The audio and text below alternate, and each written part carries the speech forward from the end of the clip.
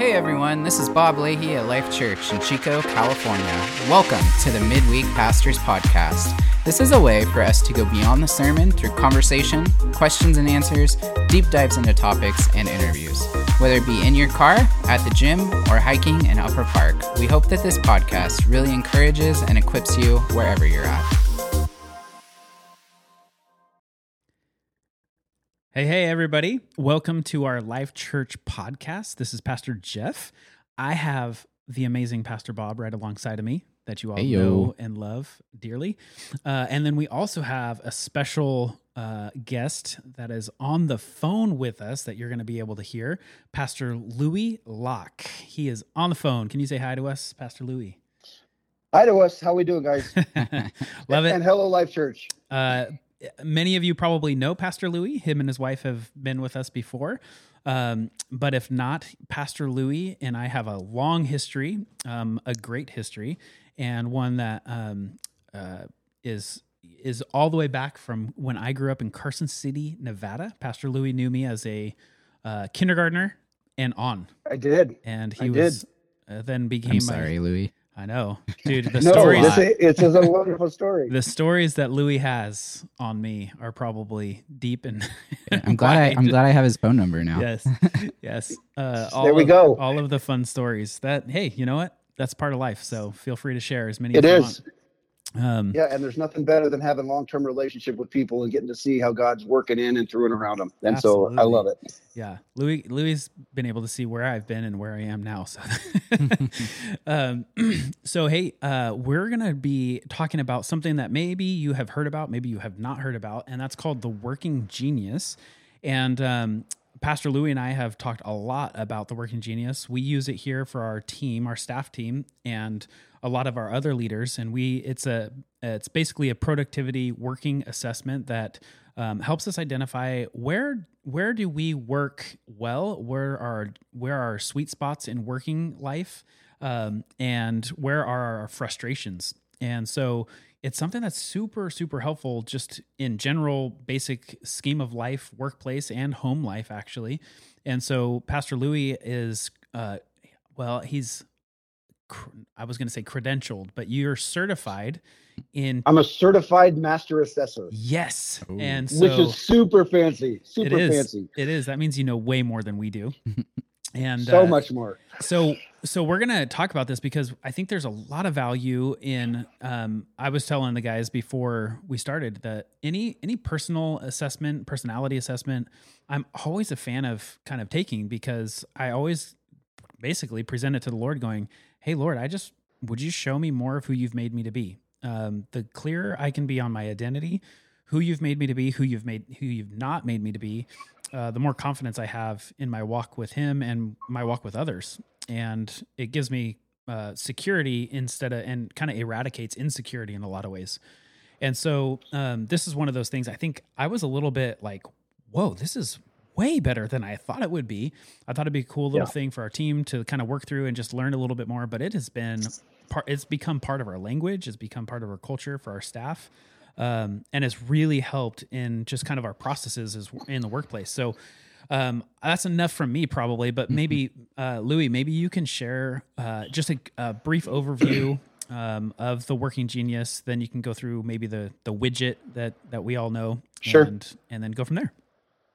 Sure. And so you had mentioned that it's a personality assessment, and it is to an extent. It's mostly, I'd say probably 10 to 15% personality assessment, but it's more 85 to 90% productivity assessment, how you attack a problem.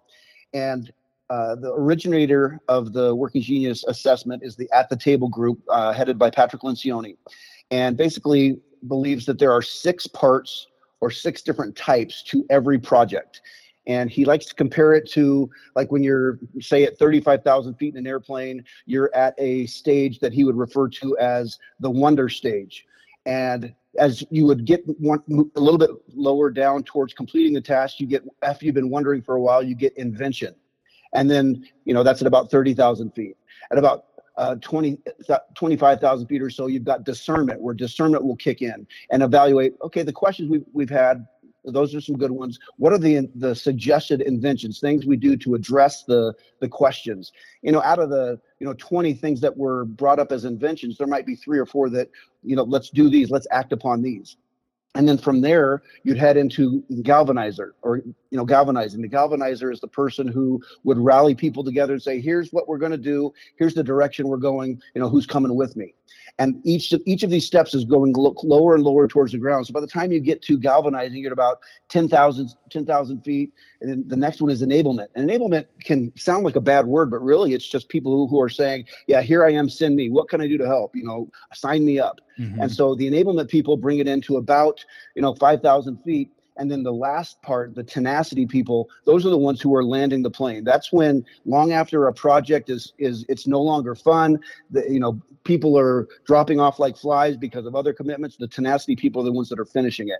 Right. And so if you look at each of those acronyms, WIDGET for the working genius, you come up with the word widget. And it's just identifying each of those little areas as an aspect that you're going to have 2 geniuses, 2 competencies, and 2 frustrations. And each one of those is going to be working together to either help you understanding how you best work, or also identifying the areas that frustrate you to no end and that suck the life out of you. Yes. And like a spider desiccates a fly. Just it takes 100% out of you to do it. You can do it, but it's so hard. Yes, absolutely. Hey, that was fantastic and really well done in such a quick amount of time. So I imagine there's going to be people that are like, okay, slow down. So if I think through, this is the way I probably describe it for those in ministry and those in church life would probably understand, like, hey, if we're going to do, this is like how I'd put it into practical terms for us. If we're going to decide to do a new program, like let's pretend we're going to do a vacation Bible school this summer. We've never done one before. I've been kind of thinking about it. I'm kind of wondering about it. And then I maybe bring it to our staff team and I say, hey, listen, I feel like maybe we should talk about this. And so we're going to talk about it. We're going to kind of all jump in on that wonder phase. It's very, very beginning stage before we even get to the invention side of things. And so once we get from the wonder to invention, we begin to start talking about details. We're going to have some people on the table that have high discernment or discernment place or a discernment genius, where they begin to talk through, okay, well that can work, but that definitely won't work. And here's why. And it's kind of a gut thing, but it's just maybe an experiential gut type experience where I can just, discernment happens to be one of my geniuses. So I can kind of go, I don't know if that's going to work for whatever reason. And usually when I go against that, it ends up really actually biting us in the butt. Sure. And so then before we even get to any action, I would say the galvanizing is where the action really begins to take place. The enablement rallies the people around, like the galvanizing rallies all the people who are going to do all the tasks. And then the tenacity finishes through on all of the tasks to where we're actually there on the ground doing the VBS with 100 kids or whatever and working it all through. So that's kind of how I end up describing it to at least people in ministry. And I go, man, what I love about it probably the most is where I get so much relief and freedom from the places of my frustrations. And so maybe you could talk about that part a little bit, like the difference between genius and frustration. You could use me or you could use yourself because, most of the people are going to know us. So how would you describe the difference between the genius and the frustration in the productivity side of things?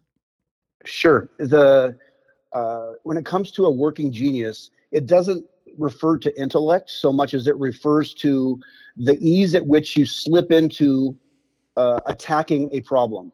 And I think even before I get into the genius, you recognize that there's 2 different types of geniuses. One is a disruptive genius. A disruptive genius is catalytic on its own.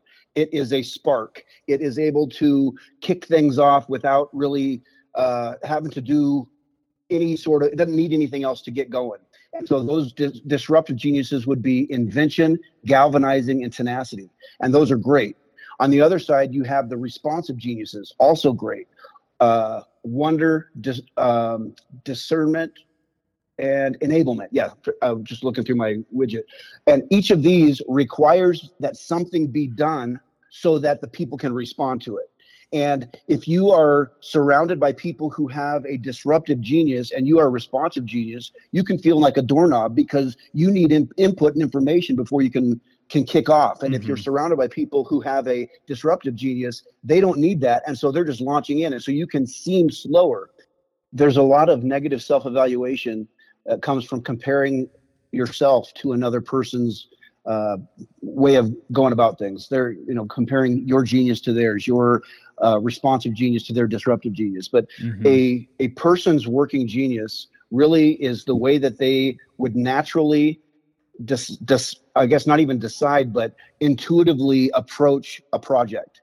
And as such, it's going to come at a time and come at a place that by itself can be effective in certain places, but really illustrates the need for the other 5 geniuses to be present in order to function with the best of its ability. Yeah. And so when it comes to a frustration is something, it's not that can't be done. A frustration would be something that, maybe would take, if a person had, let's just say, tenacity as a working genius, it might take 1% of their working bandwidth in order to accomplish and finish a task.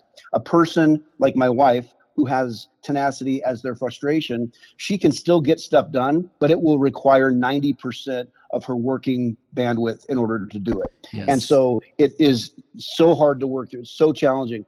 And each of these geniuses, when it shows up in a frustration, can cause people to negatively self-evaluate and to beat themselves up because I don't do that and I can't do that.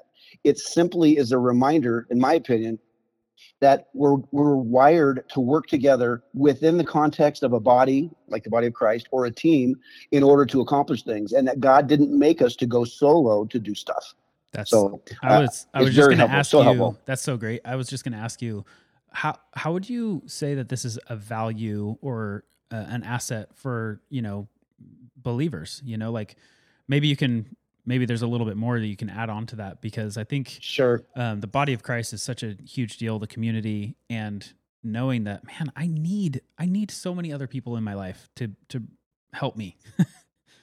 Yeah, we know that, but we're also in a Western context, which teaches individualism and which values the great man or great woman stepping out front and accomplishing things, and somehow they're able to get stuff done, which is largely, I'm sure that those people exist, but it's not the manner I believe that Jesus intended for his people to function in. So when you're looking at like 1 Corinthians chapter 12, that talks about, there's one body, but many members.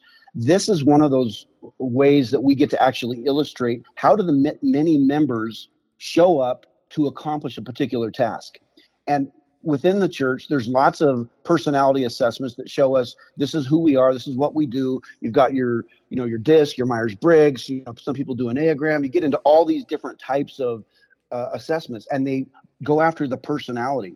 But this is one of the only ones I've seen that shows us this is how we tackle a project. And it's not going to tell you what job you should do. It's going to tell you how you will tackle the jobs that come to you. Yeah, that's really helpful. So it is, especially when you consider that within the body of Christ, what usually gets valued is the galvanizing, because there's a lot of energy around it, and also the enablement, the people who are willing and able quickly to jump in and do stuff. And then also at the end, the people with tenacity, those that are finishing, because you get a visible action and a visible quote unquote product that arrives with those 3 things. And the first 3 parts of the widget, the parts of the working genius, are often underrepresented, or they don't get as much fanfare. So much the same way where a person who is utilizing their gift from the platform may seem to be more significant than the person who's heading up the hospitality behind the scenes. Right. Both are totally valuable, but one is louder. 1,000%. I think we have a lot more to talk about. This is part 1 of our at least 2-part series on Working Genius with Pastor Louie. Oh, yeah. So, yeah. I have so many questions. Me too. So I have more. So, hey, we're going to do a little Q&A with Pastor Louie on our next podcast. So stay tuned. We love you guys. We thank you for listening in. And hey, if you want to know more about the Working Genius, Louie, where would we go to learn more about Working Genius? You can go to workinggenius.com, which is a website that will, sounds yes, so simple. exactly. Imagine that. It will. And you can go there, and there is all sorts of information on what Working Genius is and how to begin utilizing it. I've been able to so far help people who are working in the real world, people who are working within the church context, working with team concepts, and Working Genius is very applicable across each of these areas. And how about there's also a podcast, the Working Genius podcast with Patrick Lencioni and his team. And that's available on any podcast platform. And just you look up Working Genius podcast, and it's anywhere from 15 to 20-minute podcasts that will go into detail explaining what this is and how it works and how the geniuses and frustrations work with each other, etc. It's a great podcast.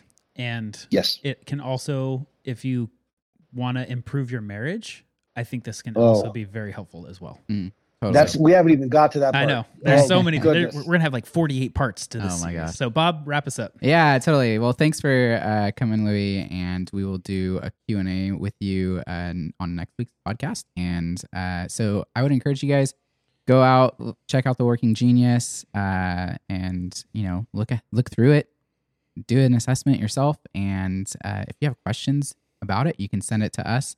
And we could dialogue about that as well in our future podcasts too. So we'd love to hear from you. So you can email us at info@lifechurchchico.org, and we will catch you on our Q&A session next week. All right, bye. Peace out.